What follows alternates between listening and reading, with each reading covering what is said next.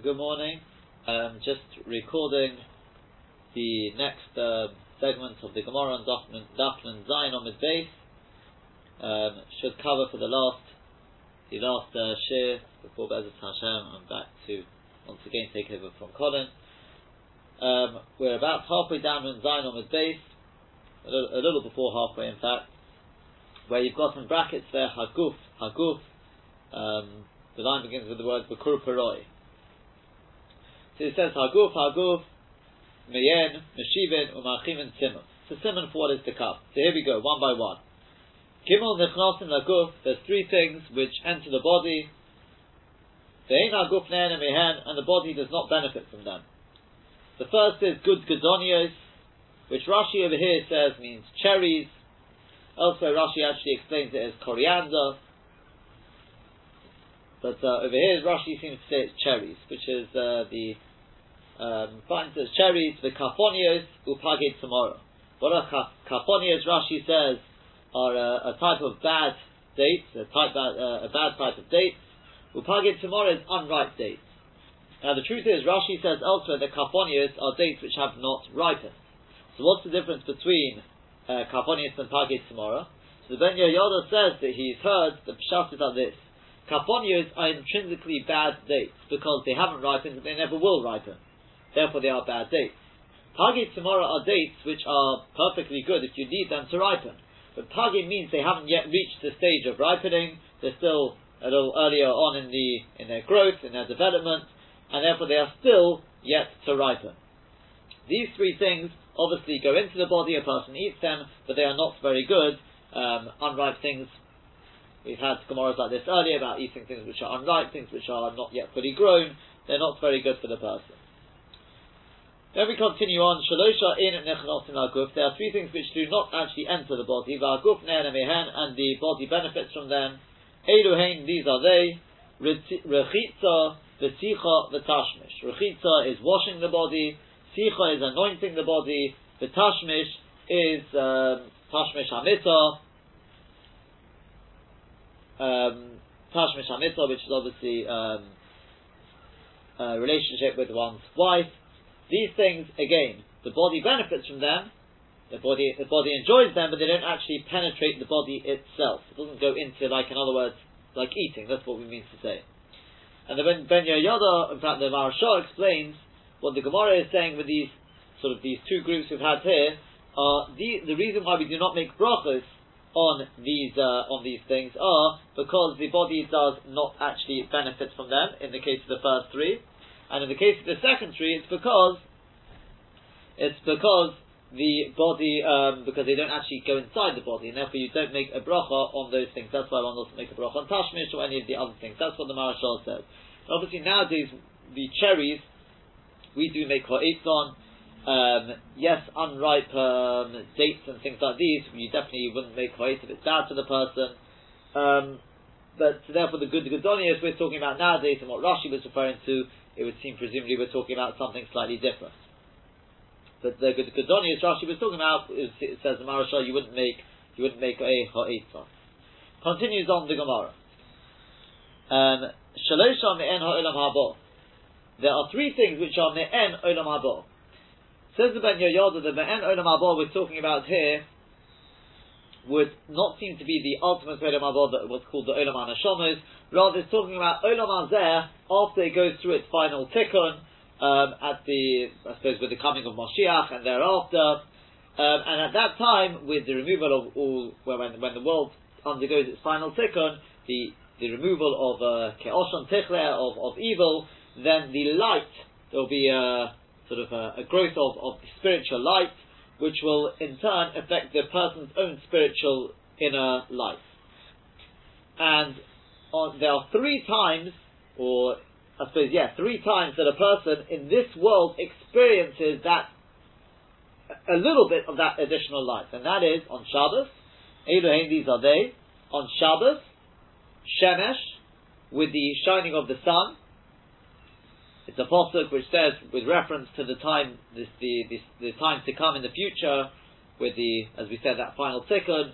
The pasuk says, "V'zarach halachem yirei shemi shemesh tzedakah umarpeh." That's what the Mark Nofel, it's a posuk.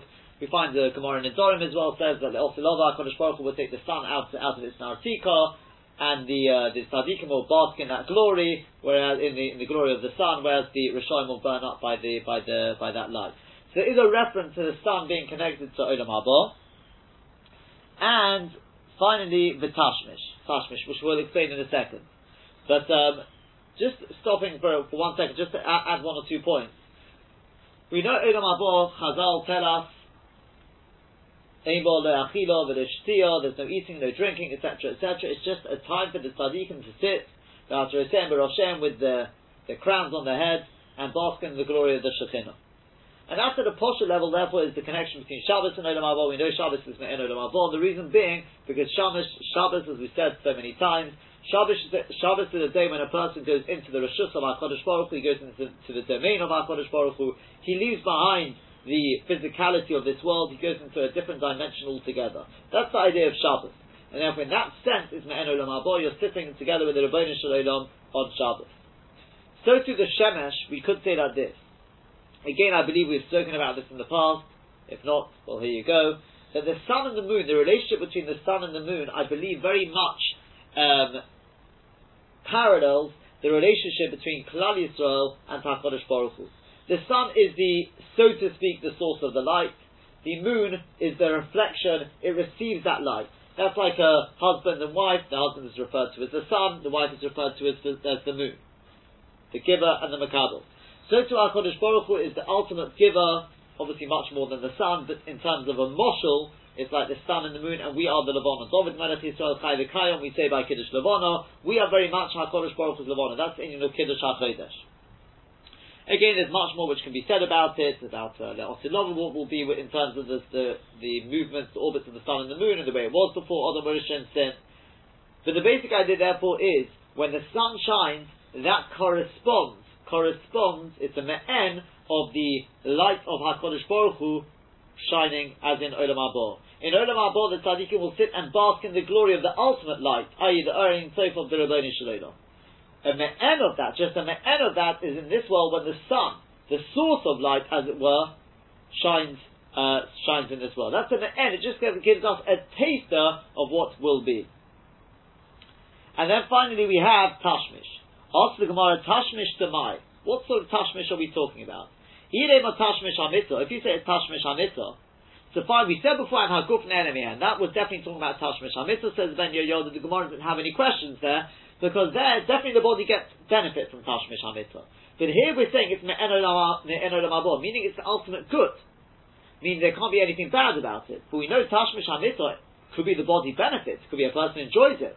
But Hodmitchash Kochish, but it weakens the person. Ultimately we know that it takes away the koach of a person, we're told. So that can't be Peshat. Elo Tashmish Nikobim. It means the tashmish of one's orifices. In other words, emptying out the body, emptying out the bowels, etc., emptying out the unwanted, the byproducts. And over here, once again, the Ben Yehoyada explains, because the idea is that we get rid of all the byproducts of the food. It's the me'en, because at the end of the day, it's impossible to empty out one's bowels, etc., completely. So the emptying out is cleaning out of the byproducts. Le'osin lodo in Olam Haba, there won't be any byproducts whatsoever. It'll be more like the mon, says the Ben Yehoyada. Le'osin lodo, and again, this is not talking about the Olam HaNeshamis, going back to the Ben Yehoyada's Mahalech, it says not talking about the ultimate Olam Haba, although we possibly have explained it, just beforehand we explained it based on the idea that it's the ultimate Olam Haba, but we'll come back to Al-Pashaf in a second. We're going with the Ben Yehoyada first. The Ben Yehoyada explains it's the Olam Hazeh, but after the final tikkun. At that time there won't be any byproducts. It'll be more like the mon which was just swallowed up in Seivorim. Just swallowed straight up in Seivorim. There were no byproducts, which Klal Yisrael complained about. But that was the amazing thing of the mon, and that's what will be in the future. So when a person empties out his orifices, the idea is he's getting an end of that when the body is free of all those byproducts. According to what we're saying, we said beforehand, again, Olam Haba is a place where there's no achilo, no shtio, just nen miziv ashchin. When a person empties out the body, again, he's emptying out all that gashmis. He's getting rid of all those byproducts, the klippos, etc., etc., anything which is the opposite of kedusha. that's a me'en of Olam Haba. It's not Olam Haba, because Olam Haba there won't even be the Achila, there won't be the Shtia, it'll just be Ne'en Mitzvah Hashchina. But here at least it's a me'en in as much as it just gets rid of the at least the byproducts of the food, which at a deeper level probably goes into the idea of getting rid of all that tumah which is mixed into the food.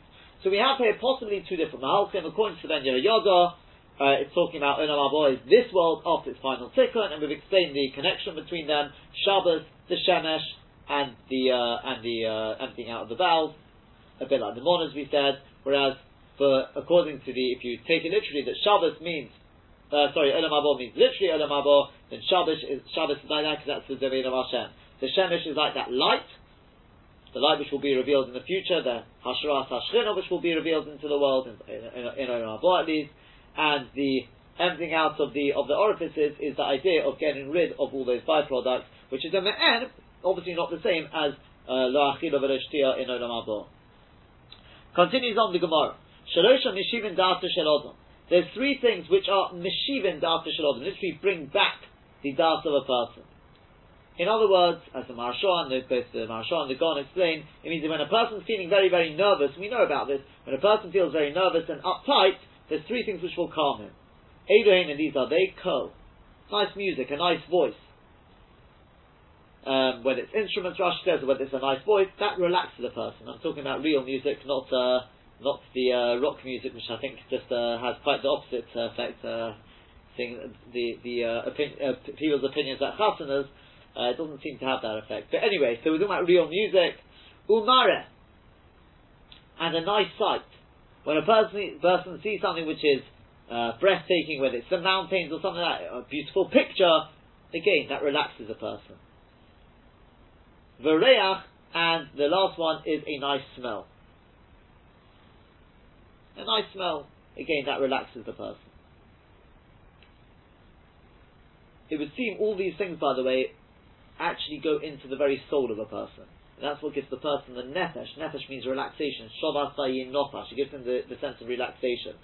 Expanding, well, we're going to see expanding in a second, but because we know Kol, music, is really the expression of the neshama. When a person hears proper music, it's got that beautiful neshama inside it. The mara as well, I think as well, something which is breathtaking again, I think, could well be that the neshama again could have some sort of appreciation of that. And definitely reach, we know smell, most definitely besomim is to do with the neshama as on Mitzvah Shabbos. And then we got Shalosh Marchim in Da'at Shalom. There are three things which broaden the Da'at of a person, which both the Maharsha and the Gon say mean this time we're not talking about when a person is uptight, he's nervous. So about some a person is at ease, but this broadens and gives them even more, either more relaxation or more drive for Tanuge Olam Hazeh, as the Maharsha puts it. Elohim, and these are they. Dira Noah, a nice abode, a nice living quarters. The Isha Noah, a nice wife. The Kelim Noah, a nice Kelim, clothes, utensils, these sort of things make a person relax and make him enjoy this world. That's how the Maharsha, because he's learning literally, these things make a person enjoy this world more than otherwise. But the Gon says, perhaps homiletically we could say that Pshat is, he says Pshat is, Odom Noah, the Odom is Dira Noah is the body is the Dira, that's the house, that a person, his house is healthy, his body is healthy, everything's just as it should be. And Isha Noah is living inside the house, that's the neshama, even though normally the Isha is the body. And in other words, that the Masim are good. And the Kelim Noim are the Chushim, he says that means the senses. The sense that all this they should be, the hearing, the speaking, all these senses, again maybe the spiritual senses as well, are all working as they should be. That's what how the God puts it.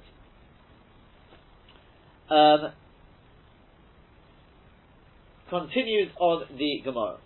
I mean, just before we go on, just one last point. The Ben Yehoyada says, why is it that order you'd expect? He speaks about the order of some of these things, and generally speaking, he says the order goes by the things you deal with least to the things you deal with most. For example, he says when we're talking about the three things which we said, the three things which are me'en olam haba, he had Shabbos, Shemesh, and Tashmish. So he says Shabbos is once a week. The Shemesh It can be every day, but it's only a day, not at night. Whereas Tashmish,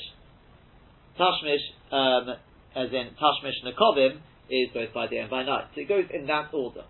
Now he says you'd expect, not based on that, but you'd expect Dira, which is inanimate, and Kalim, which are inanimate, should go together. But he says the reason why it goes in this order is because Dira Noah and Isha Noah is something which you have. Person buys one house. I mean, nowadays, yes, people own a lot of property, but you only live, generally speaking, in one house. Isha Noah, a person has one wife. Again, yes, as far as and strictly speaking, one can have more than one. But Kalim Noah is something which a person, he buys clothes, he buys Kalim, they get worn out, he's got to buy new ones. Therefore, this is something which he does more regularly. I suppose nowadays we can appreciate this more than ever, the way people are with the latest models of things. Well, and that definitely is Marchiv, Data, Shalom, people get very excited with these new models. Ad Kedei Kach, I'll never forget something somebody told me. He says he was on his way to work and he saw some people, I mean it's just Mamish Mavid al Orion, that he saw a few people camping outside a shop. Sunday, Monday, Tuesday, he said to them, what are you doing? One morning he asked somebody, so the person said, have you not heard the new, I think it was Apple, whatever it is, one of these phones, the new software is coming out at the end of the week, and they'll be camping there to be the first people to be able to get their hands on it. Been camping there, I think he told me 5-6 days, whatever it was, in order. What is it going to make a difference? You'll get it, the first person to get it, or you'll get it a few hours later. This is mamish. This is what in the Goysha belt at least, Marchim and Data Shel Adam is these Kalim 9, the updates, the whole things like this. This is apparently his Marchiv Data Shel Adam. Amazing. But perhaps we can appreciate it in the other way. This is, as I said, that's the life of a goy. He doesn't have anything else to look forward to. On the other hand, you have Yeshua ben Nun, who loy mosh. He didn't move from the Oyel, but he encamped at the bottom of the mountain for 40 days. 40 days for what? He wanted to be the first person. When Moshe Rabbeinu came down, he wanted to make sure he was there. He was camping there for 40 days and 40 nights. Perhaps with this moshel of the other side, we can understand a little bit of Yeshua's outlook on life. What's important to a person will camp out. Apparently, that wasn't considered so long. By Yeshua's terms, this was 40 days he stayed there in order to be the first one to get his hands on the Torah of Moshe Rabbeinu.